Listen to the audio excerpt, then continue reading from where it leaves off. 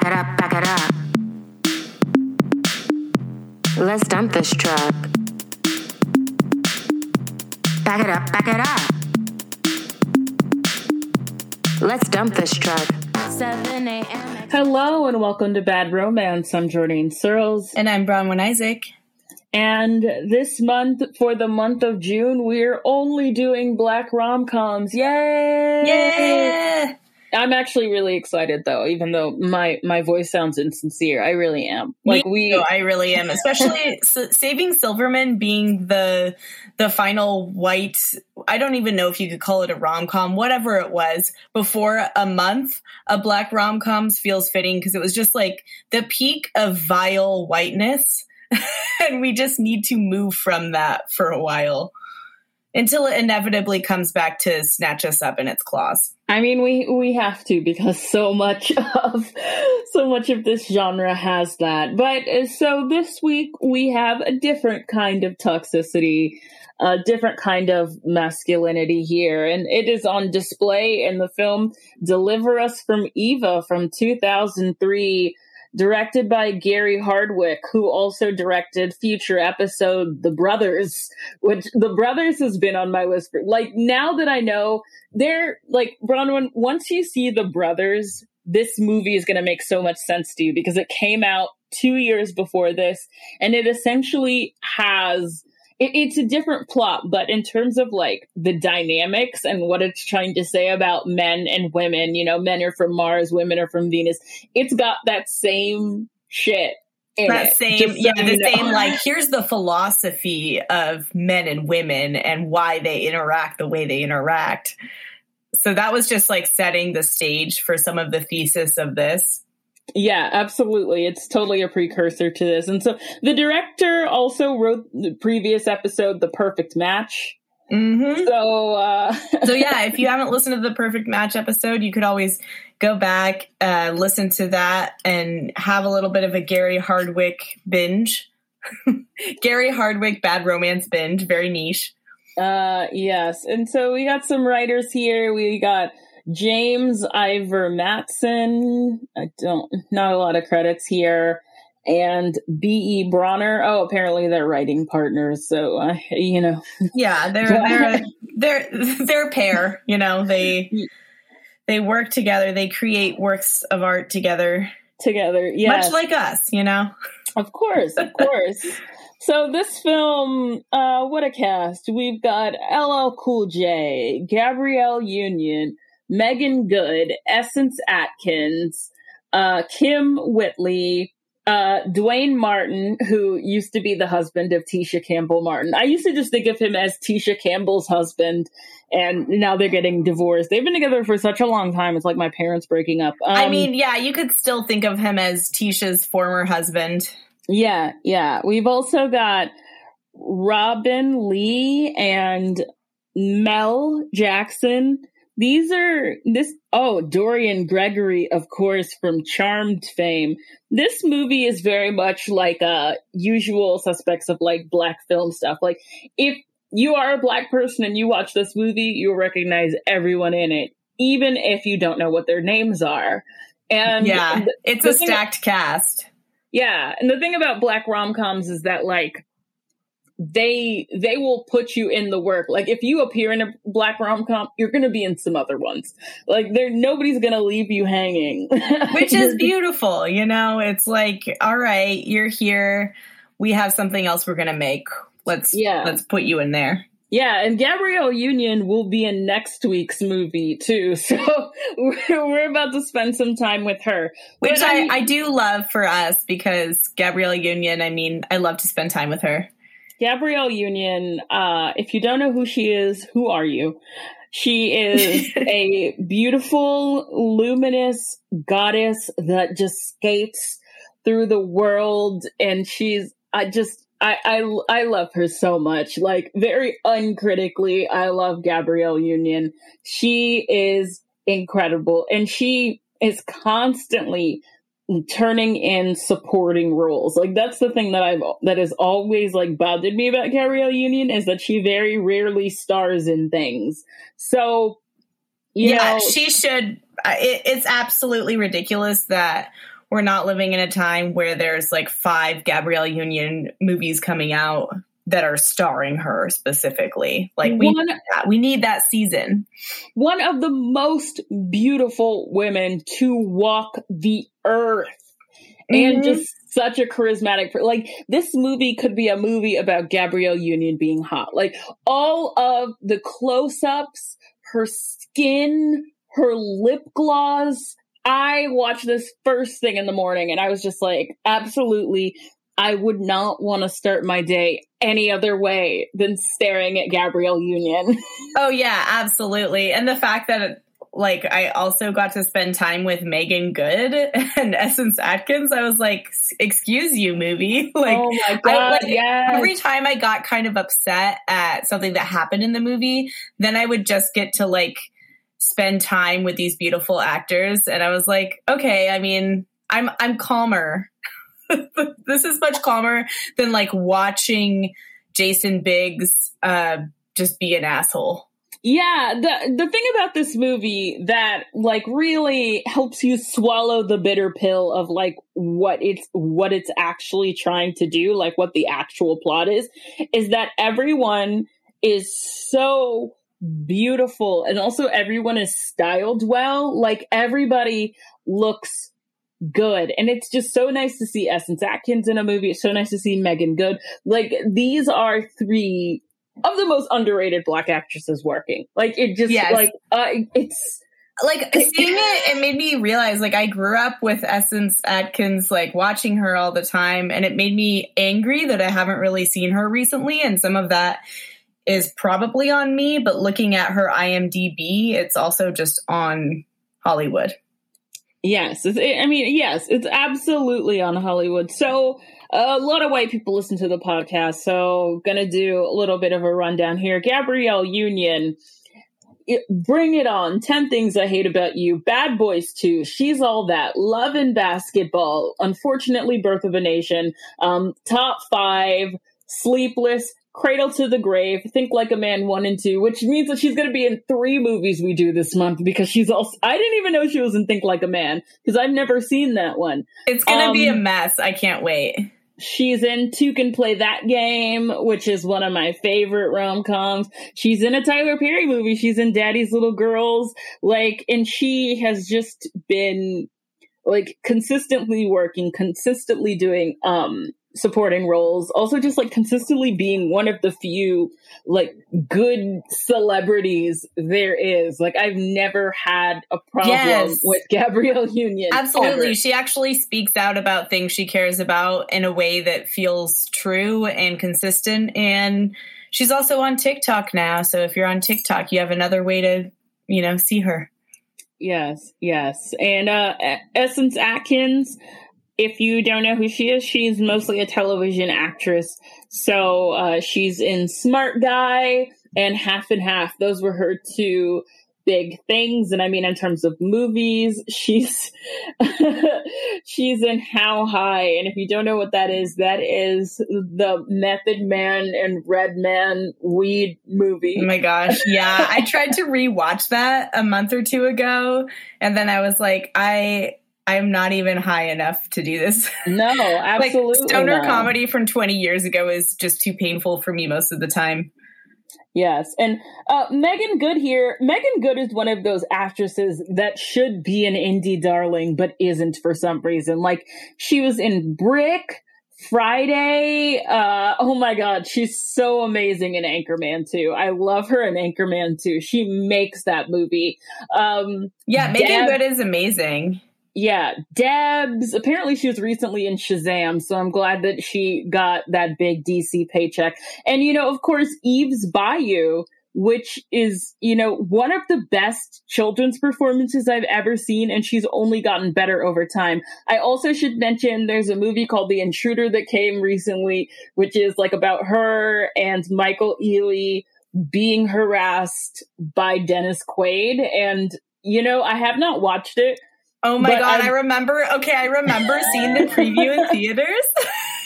I remember seeing the preview in theaters and I was like, who is this for? Like, truly, who is this for? It is not for me. I am not interested. Who is this for?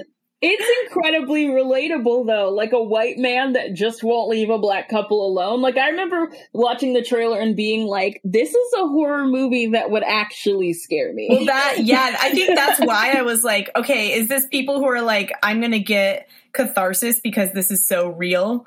Or is this for people who, like, haven't experienced white people doing that and are like, wow, this is absurd? I guess it would be a cross-section. Yeah, I really don't know. I mean, like, yeah, everyone has such different reasons for seeing movies. But yeah, I do remember that preview because I was like, holy shit. I feel like eventually I will see that, though.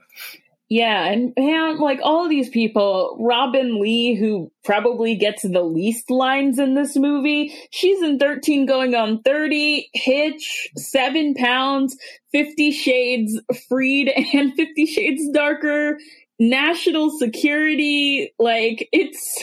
Yeah, Robin Lee is everywhere. She really is. This cast, oh my god, I could just go... And of course there's the men. Oh yes, the men are there. They are in the movie. That is also a thing. They sure are. Yeah, there's the light-skinned one. There's I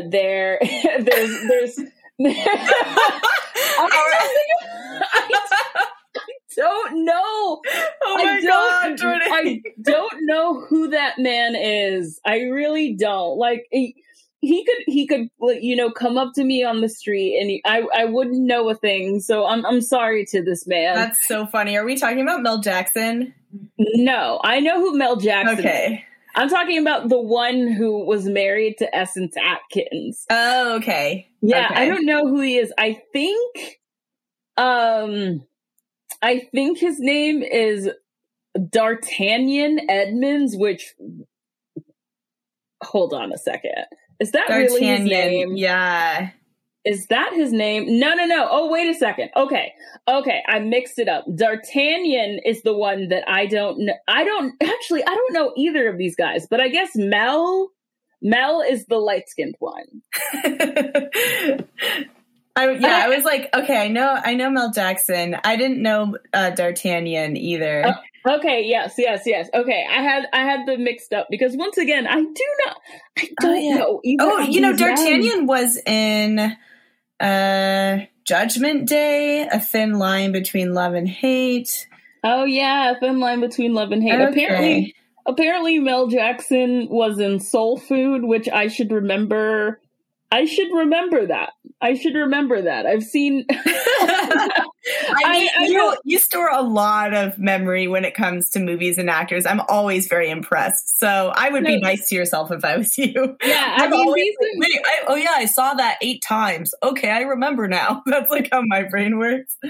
So yeah, this cast in the plot of this movie is kind of similar to 10 Things I Hate About You. And I mean, the concept is, you know, as old as time. It's the taming of the shrew. Deliver Us from Eva is essentially the taming of the shrew. Eva is played by Gabrielle Union, and she is a no-nonsense, you know, overachiever, power suit wearing, feminist woman. And she, her parents died young, and so she basically became the mother to her 3 sisters, played by Megan Good, Essence Atkins, and Robin Lee. And so the men that are with her sisters don't like her. And it's because she's so strong-willed and feminist, and because her sisters come to her for help and guidance, and this is a bad thing, apparently. Right, yeah, it's like from the very beginning. I mean, first of all, it's so funny the way that it's set up that, like, you know, these are the beautiful sisters and all the men want them except for Eva because she's so difficult. So all these men wanted to date these sisters, and they were friends before they, like, married them or got engaged because they're at varying levels of relationship. So there's this whole thing of, like, like the family of sisters, like the hot sisters.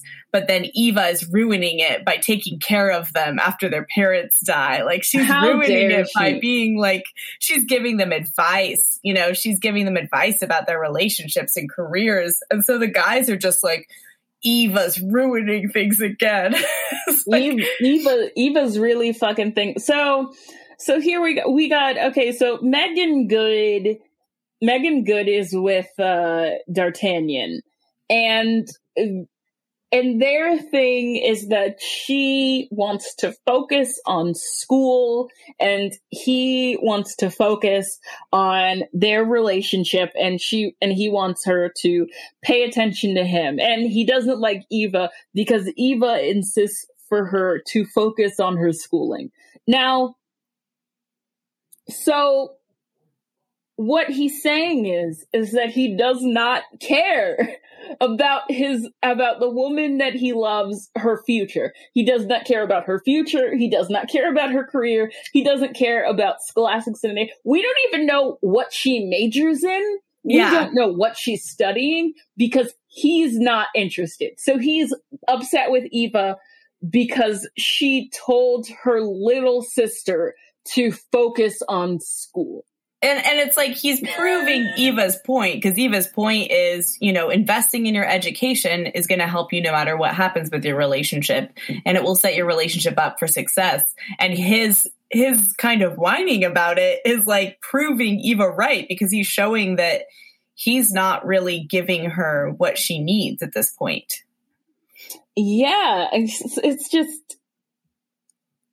The thing about it is that if I wrote this movie, Megan Good would break up with him. This is the D'Artagnan, who plays Daryl. Daryl is the character that I hate the most, and Megan Good's character Jackie could do so much better. Like, every scene I was like, she could do so much better. What the fuck is this? Yeah, and I honestly wondered, because the other relationships, I could understand why they were together. But hers, I had a hard time. I was like, did they get together years ago when they were extra young? And so there's that kind of like memory of, young love. They're still young, but like hyper young. Or does she think he's attractive and that's really all that she wants? That's fine. Like, I was very curious her reason, because with him, it is clear he's into her, but it's in a very projective, like selfish way, like where it's just like, I'm threatened by you. Like, I'm threatened by you going to school. And like, obviously he knows that she's beautiful and cool, but he's not sure how to appreciate it in a way that's healthy. Whereas I don't know what she sees in him. Like, no, yeah, it's very hard. Like, it looks like to me a thing where like they were in high school. She was a cheerleader.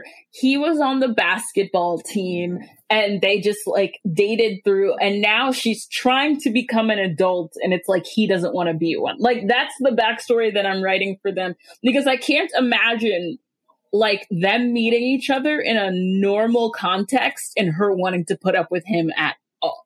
Yeah, exactly. I think that you have it right, because that was the vibe that I got from their on-screen dynamic. Yeah, so we got that issue.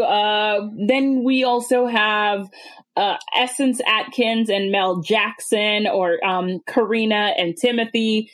And so Timothy wants to have a baby, and Essence Atkins is not sure because she's worried.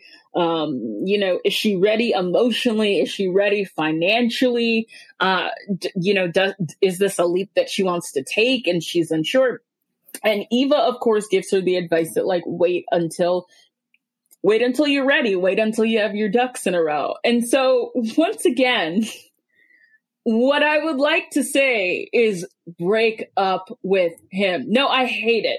I hate it. Like, I know that there are ways, like, they could go to couples therapy and they could work it out. But the fact that he's so entitled to her womb in this way makes me want to bash his head into a wall. Yeah. No, I completely... that's the frustrating thing, is like, obviously I want to I want to look at all the characters and like look at their perspectives in nuanced ways. But the men in this movie, because of the way the movie's written and because it is Taming of the Shrew, the men in this movie are so insufferable.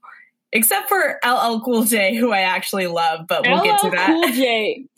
LL Cool J. We're gonna get to it. I'm obsessed. I was like, he gave me so much life, but we'll get to him. We'll get to that. Because the movie, just as the movie demonizes Eva, aka Gabrielle Union, by having her be, like she goes on rants about feminism that make no sense at various times. And even when she does that, I still like agree with her for the most part. Like she's just like, like the female spider eats the male spider. And it's like completely, there's no reason for her to be doing that. And I'm like, that's fine. Go off. Like, great. Yeah, no. Oh my God. Yes.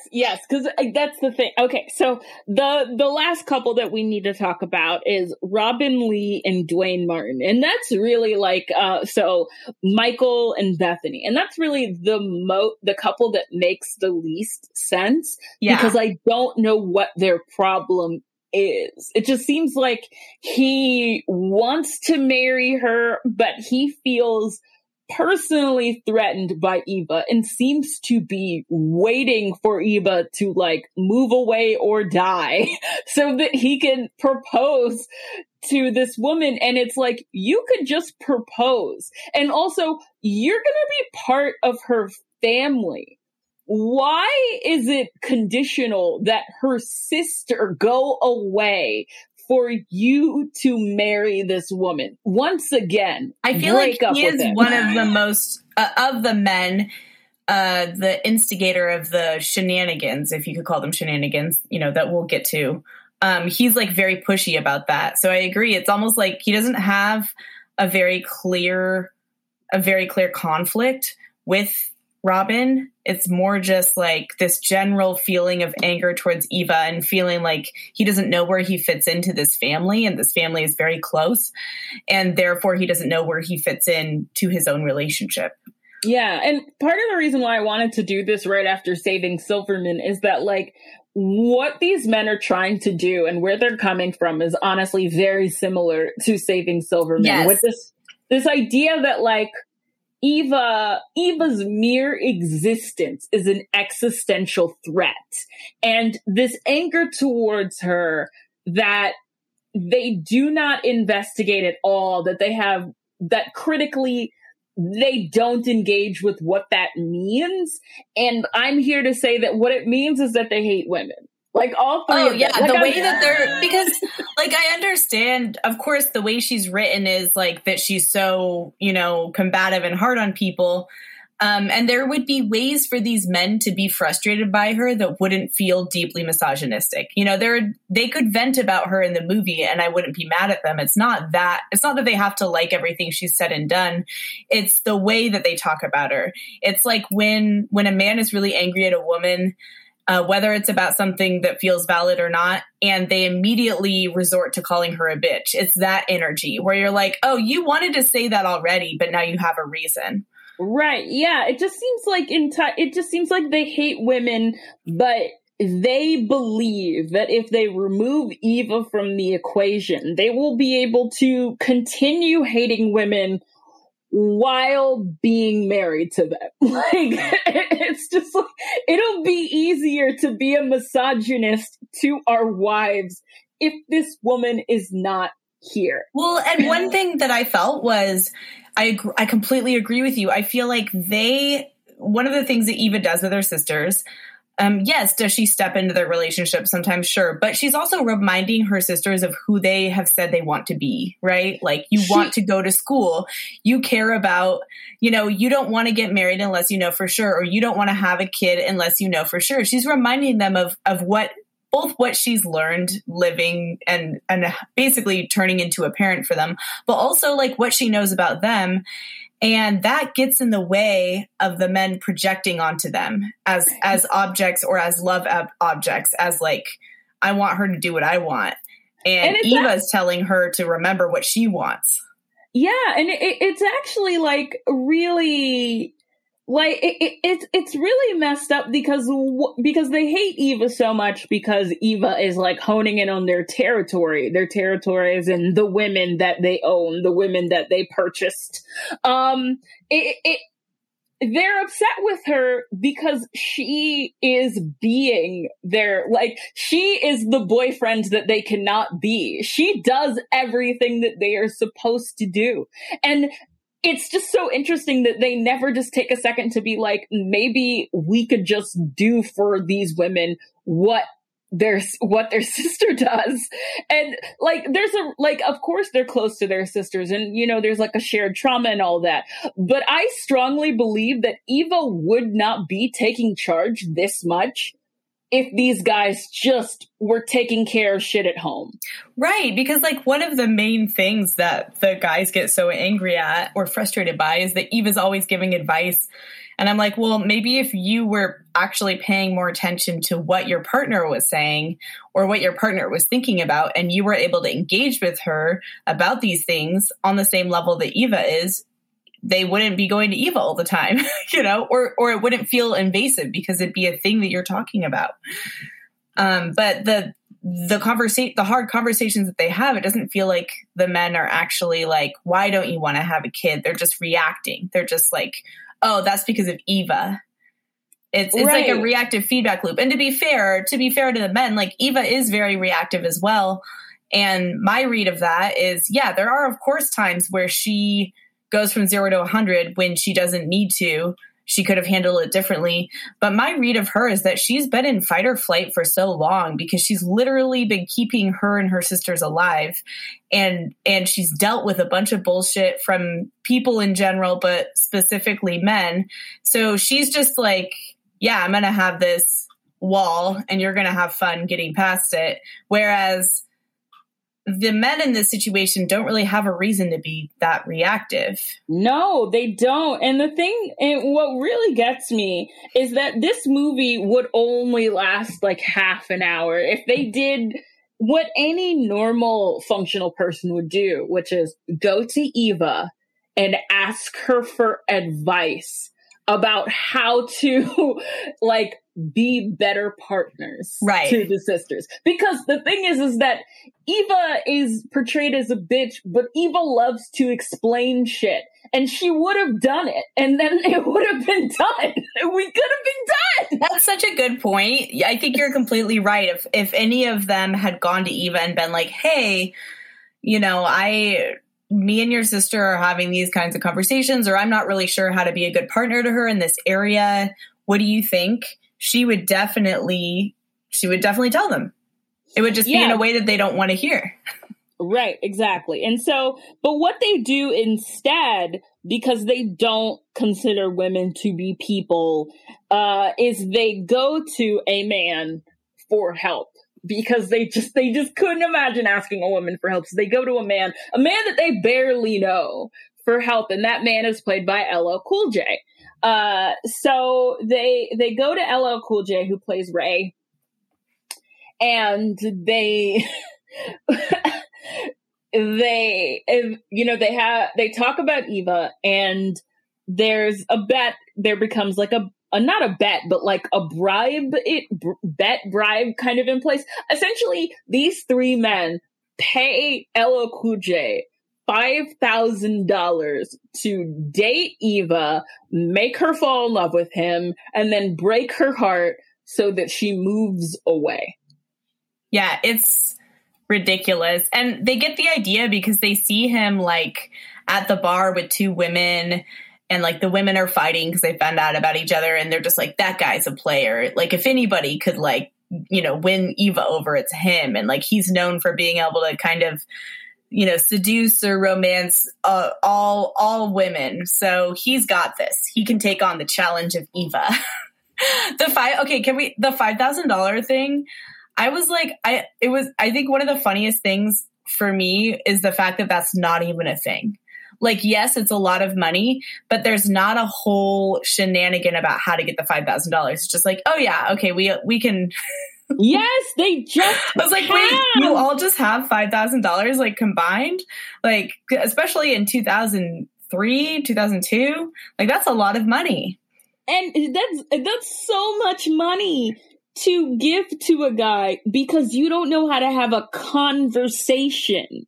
Right, exactly. Like it is so. Like they will pay $5,000 for a strange man. Again, there's also like the misogyny of hiring a man and you don't know if he's safe to right to hang out with and seduce your wife or fiance or girlfriend's sister.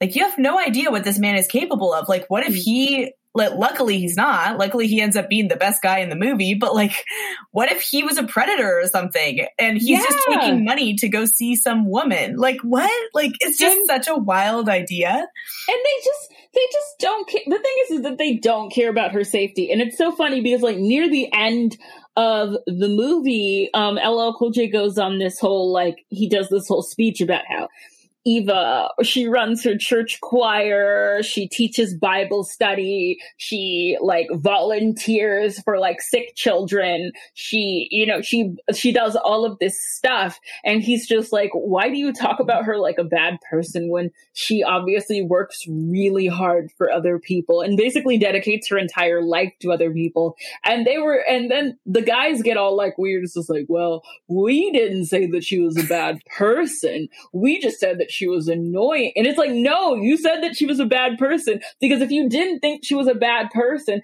then you would have just spoken to her directly instead of paying $5,000 essentially to not talk to her. They literally described her as like demonic. Like at one point they were like, yeah, she got a necklace with the cross and Jesus, and the next day Jesus was off of it.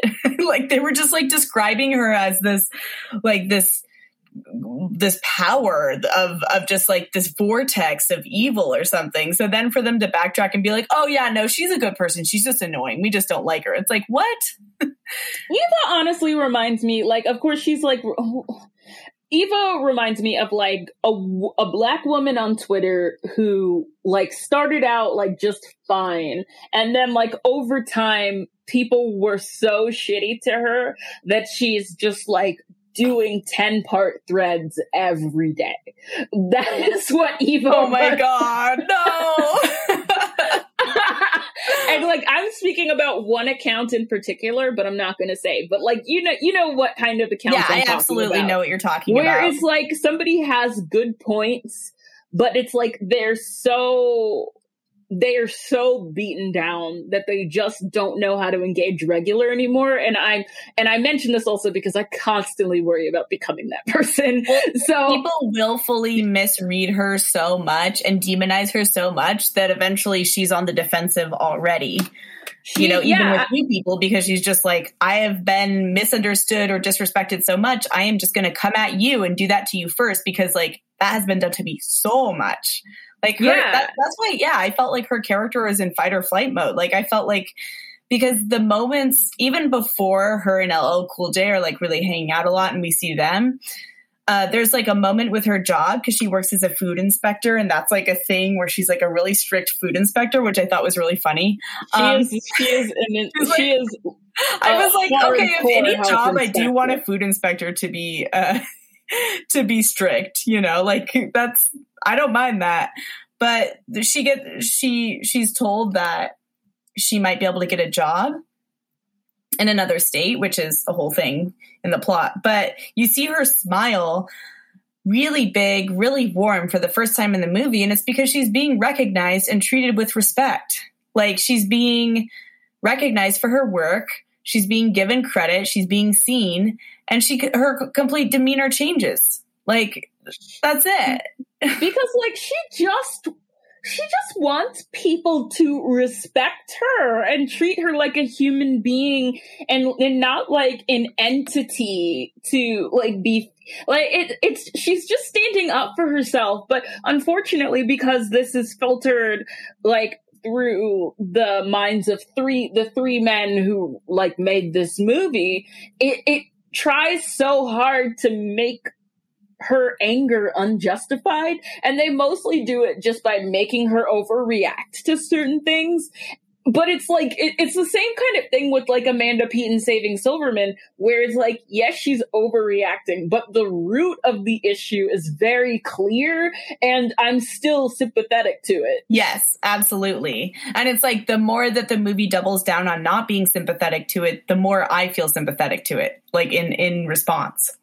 Right. Like, we're just supposed to like turn on her over time, but I'm not. Like, I'm not turning on her. Like, I just think, I just keep on thinking about, what if I met Eva? What would happen? And it would just be like, I would just like take her out for a drink, and I would just be like, girl, like, you seem really stressed out. Like, have you done therapy? Do you need me to suggest someone? Or do you just need to like have a glass of wine and like chill once a week, because I'm available. Like, if I met her, I would immediately try to like, make her life easier, because she's stressed the fuck out. Yeah, exactly. Like, that there's no like de-escalation, emotional de-escalation in the movie.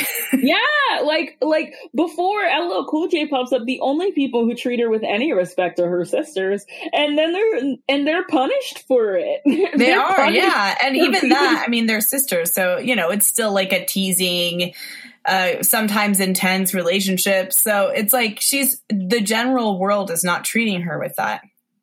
Yeah, and it's so LL Cool J is he delivers meat. Like, it's interesting. LL Cool J is just fucking, the whole time I was just like, I miss LL Cool J in movies. What a comforting. Me too. presence. I've always loved him so much, and I really loved that period of time where he was in a lot of stuff. Yeah, I just love him so much. And like, if I were like constantly in fight or flight mode and like spiraling and like like toppling under stress, which is currently how I feel and how I feel most of the time. Like, if in LL Cool J, like, even if LL Cool J was just showing up to be my friend, if LL Cool J was just like, I want to be a good friend to you, I would fucking cry, because this guy is amazing. He has such fun energy. I was obsessed with their first date. Oh my God. Okay, so he works delivering meat, right? So he has a truck with like a big fridge in the back that he delivers meat in. And on their first date, so at first he doesn't want to take the gig from the guys because he's like, this is involved and I don't know about all this. And then he ends up seeing Eva when she's being a food inspector at her job, because he is at a restaurant at the same time. Of course, she doesn't know who he is or anything, but he recognizes her from the pictures he's seen, and he sees how intense she is. And then he's like, yes, I want this challenge. So he ends up, you know, showing up at a few functions with the guys and flirting. And at first he's like, oh, I have a girlfriend, because he's like, oh, women only want a guy who another woman wants. And then he's like, and then the next time he sees her, him and his girlfriend have broken up, and he asks Eva out, and they have this, you know, this flirty, antagonistic, but flirty rapport. And he's like very good at disarming her emotionally. Like, and then the first date, I was just obsessed with the first date until it went south. Because he picks her up in the meat truck, which I loved. I was like, I would be so into a date where I got to ride in a big, like, truck, like a big truck that goes on the freeway. And they're like in the truck singing. They're like very cute. They're singing together. Like, you see her laugh. And then they get to a restaurant, and it's like good vibes until the manager of the restaurant comes out, and it turns out it was a manager who had managed a restaurant that Gabrielle Union, aka Eva, had shut down because like they had a broken light in the fridge or something. And so she freaks out because she realizes that the person running this restaurant doesn't follow the rules, and that person threatens her and is like, yeah, we know that you're here, so we put something special in the sauce. So she's like, we need to get out of here right now. I am not eating here.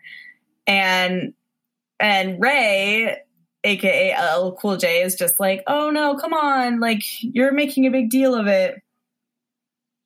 And that's like, you know, the conflict of their first date is that it starts out really good, but then but then this restaurant thing happens. But I just personally could not get over the fact that they were driving in a big meat truck, and that was my takeaway. Oh my God. I was so into it. I would also want to ride in a meat truck. Like, I don't know, maybe. So I can't explain it, but I'm glad that we're on the same page on that. Yeah, I had a feeling that you might also understand where I was coming from emotionally with that. But yeah, he's just great. Like, really, their relationship, honestly, doesn't have a ton of conflict when you think about it, because the main source of, I mean, the film also doesn't, because the main source of the film is this idea that Eva needs to be tamed, that she needs to be conquered. And what we find out, like, further along as she dates LL Cool J, is that, like, no, she just needed someone to talk to her and treat her like a person, and he does that. And you can also tell, like, how like he acts like a big player and acts like he's, you know, good and everything, but like you can tell how surprised he is, like how easy it is for her to calm down, because he's just being he's just being decent to her. And I feel like at some point it goes through his head that it's just like, wow, those guys who paid me never tried with her at all. Oh yeah, like you can see it in his face very early on. Like he's expecting it to be so much harder, and it's really not. And even after the first date ends badly, he ends up talking her into going on a second date, and he's just like, I'll do whatever you want. What do you want to do? And she's like, okay, sure. So they go horseback riding. Oh my God. And of course she reveals that she wanted to be a horse trainer, but because her parents died and she had to take care of her sisters, she never got to like pursue that, you know, really. And now that she's established in a job, it just feels like, you know, what's the point of that? She's used to having a steady paycheck. But they have this very vulnerable exchange very early on. And he's like, you can tell that he's just like, this woman is nice. Like, she just has a lot on her plate. Like, he's kind of like, oh shit, I am getting paid to do this, but I don't know what they're talking about. Yeah.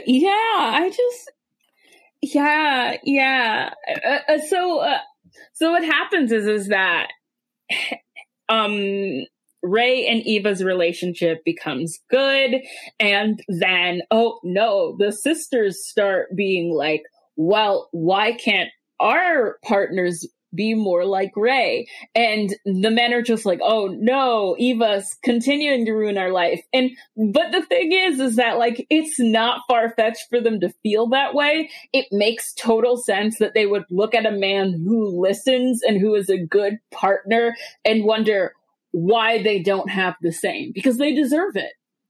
Yeah, I mean, Ray's like, it is hilarious that they hire Ray. They try to convince Ray. They get all this money to pay Ray, and then they're mad that Ray's good at it. Like, that's ultimately like, they're like, you're too good at this.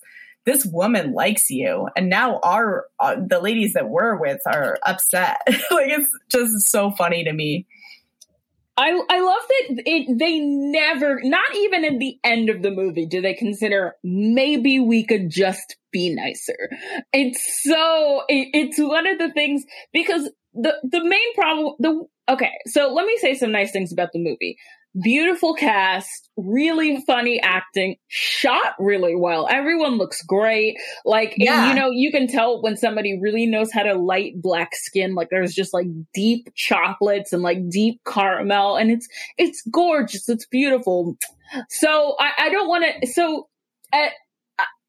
This is a movie that is enjoyable to watch, but the politics are bad, and I just want to be clear about that. Yeah, I completely agree. That is exactly what's going on here. So anyway, so the boys get upset about things going too well for Eva and Ray, and they also find out about Eva having a job that she could get that would send her away. And so then they're upset with Ray because it's like, okay, you got to dump her so that she can leave. This is the prime opportunity. And he doesn't want to do that because, you know, he loves her. Right. So then these boys decide that they're going to fake his death so that she will take the job and leave town.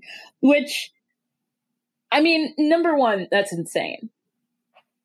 Number two, just because she's not living in town anymore doesn't mean that she's never going to run into him again. Yeah, like, it's interesting to me because if they were thinking about things more from an emotional standpoint versus a physical standpoint, they would think, well, you know, if Eva's happy and she's with this guy who makes her happy, then she'll probably be too busy being happy to, you know, quote, ruin our lives. Whereas if she's far away, but she's still unhappy, then she might be calling her sisters every day and, you know, wreaking havoc. Like, I'm trying to get inside their logic. And I'm like, even in their logic, it wouldn't make sense for them to want to cut Eva off from a good relationship. Yeah, it's just like, it's like they're so misogynistic that it has affected their brain function. Yeah, absolutely. Like, a part of the frontal lobe has actually been cut off by the misogyny. Like, the misogyny has cut off the bloodstream. It's an issue. And it's like, I'm coming from this not just, like, forget the fact that I am a feminist woman. Like, if I were a dude, like, if I were a bro, even if I were a bro, like, if they told me what was going on, like, we had a drink, I would be like, listen, I know you don't like this bitch, Eva, but why don't you just ask her for some tips about how to you know, get into the good graces of her sisters instead of doing all this extra shit. You're spending $5,000 to do what? Like, nigga, have a conversation. Like, that is what I would say. Yeah. Like, it's just like, and I refuse to believe that there's not a black man in the world that wouldn't be able to understand this. Like, yeah, absolutely. No, I mean, yeah, it's so like over the top of like the woman over here and the guys over here, when in reality, even people who are misogynistic, there's range. There's still range. So, yeah, of course, the whole thing, like, devastates Eva because she thinks that LL Cool J is dead.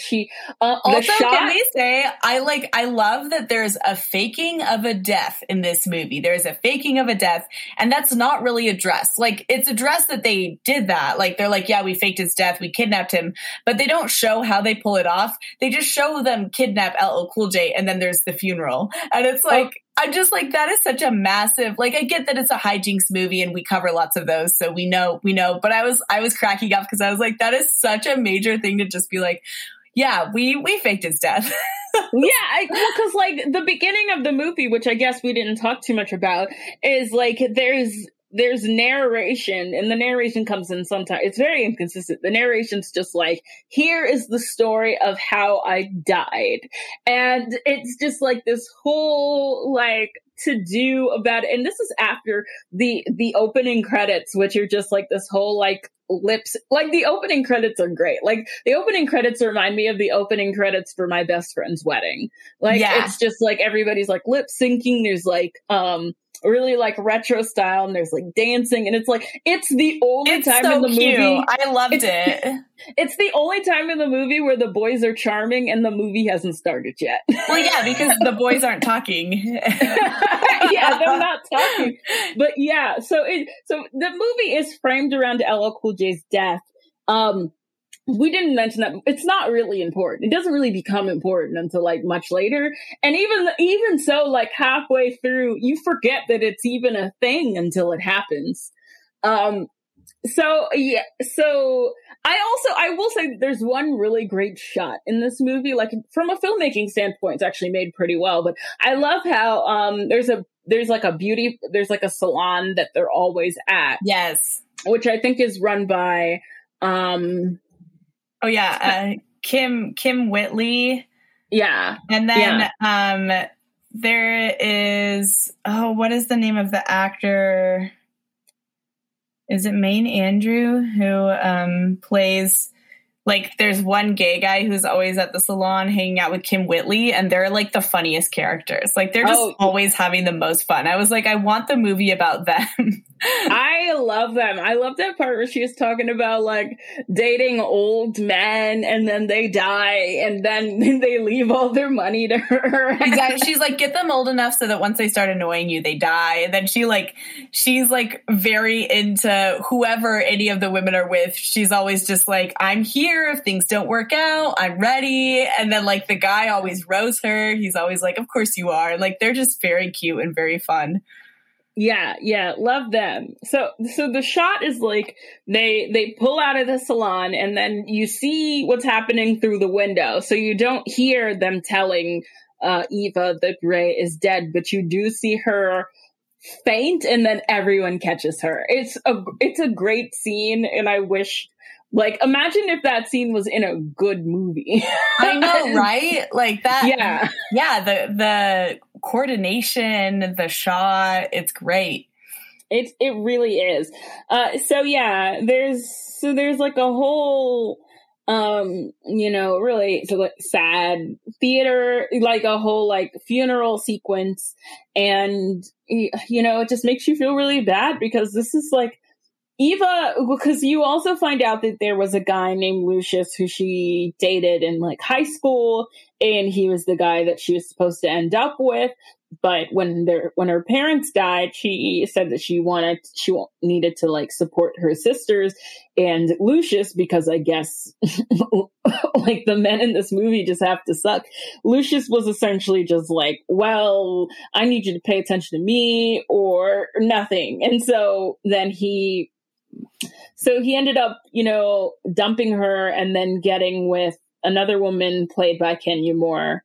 And so, yeah, there's like a whole scene before LL Cool J's death is fake. There's a whole scene where like, basically, Eva runs into Lucius and his now wife, and Lucius and his wife are so mean to her and they're like making fun of her job. But, it's in that passive aggressive kind of like, oh, you do that? Oh, that's so nice. We do this. Like, oh, like, yeah, you missed out. It's just like that very over the top, like, oh yeah, here's my attractive wife who hates you. And, she's all like, oh yeah, you broke his heart, but look at him now. And then LL Cool J comes up and he like saves the day. And he's just like, he's like talking about trading stocks. He's like, oh yeah, like I'm in the stock market. And then he knows the mayor. Like he just like completely, blows Lucius out of the water. And so like, that's like a wound that Eva has, is just like the kind of like, did I mess up by letting Lucius get away? And then she has this great moment with LL Cool J where it's like, no, I'm seeing this guy Ray and he's really cool. And it's like, you have that scene that's very obvious where you see your past, but then you see where you are and you're like, no, where I am is good. And so that's an emotional reveal that the viewers get for Eva. But then the day of the funeral, LL Cool J breaks into his own funeral. And of course the guys are like, how did he get out? Because he was kidnapped, He was like, they kidnapped him. They also they had him chained up. Like, I couldn't believe it. They had him chained.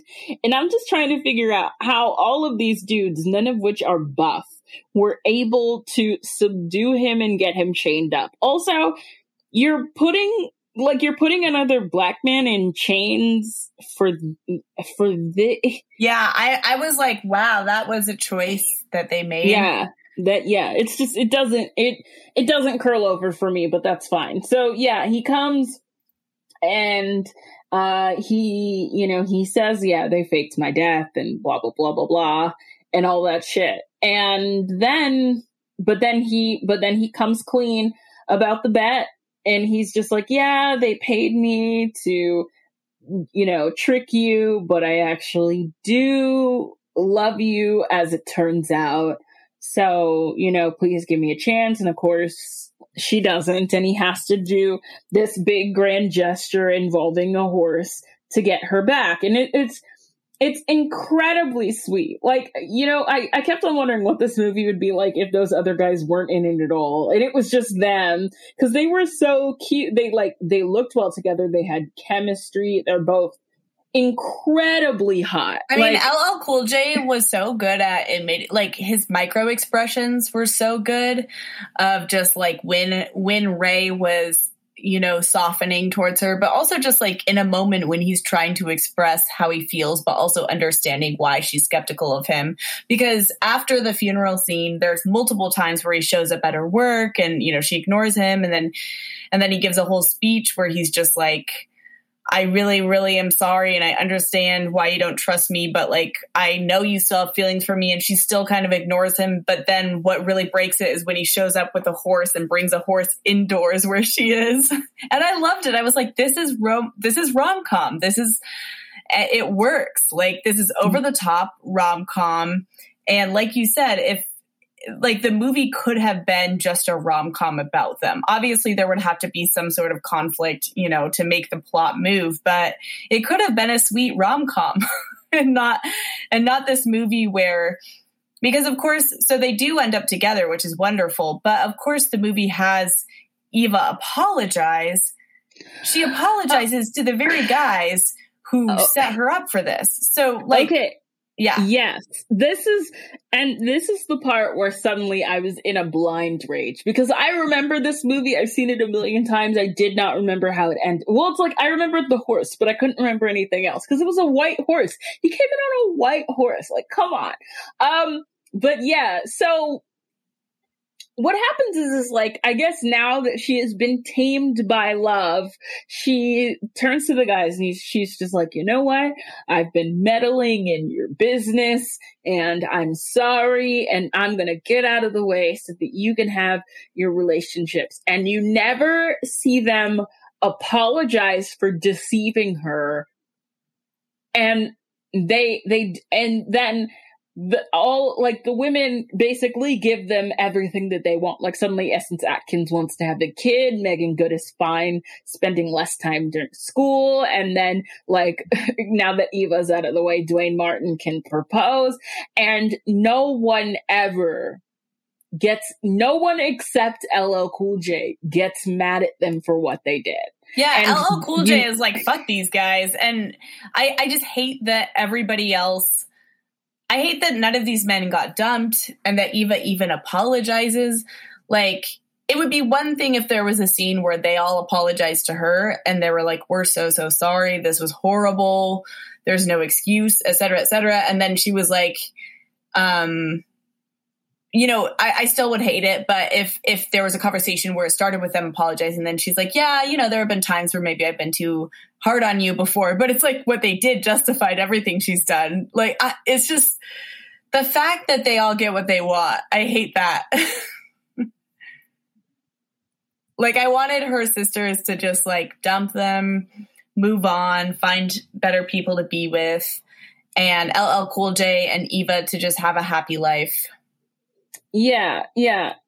This movie probably would have been salvaged if the men had any accountability, but because the romance works out, the movie just lets them off the hook. What they did was abusive, sociopathic, manipulative.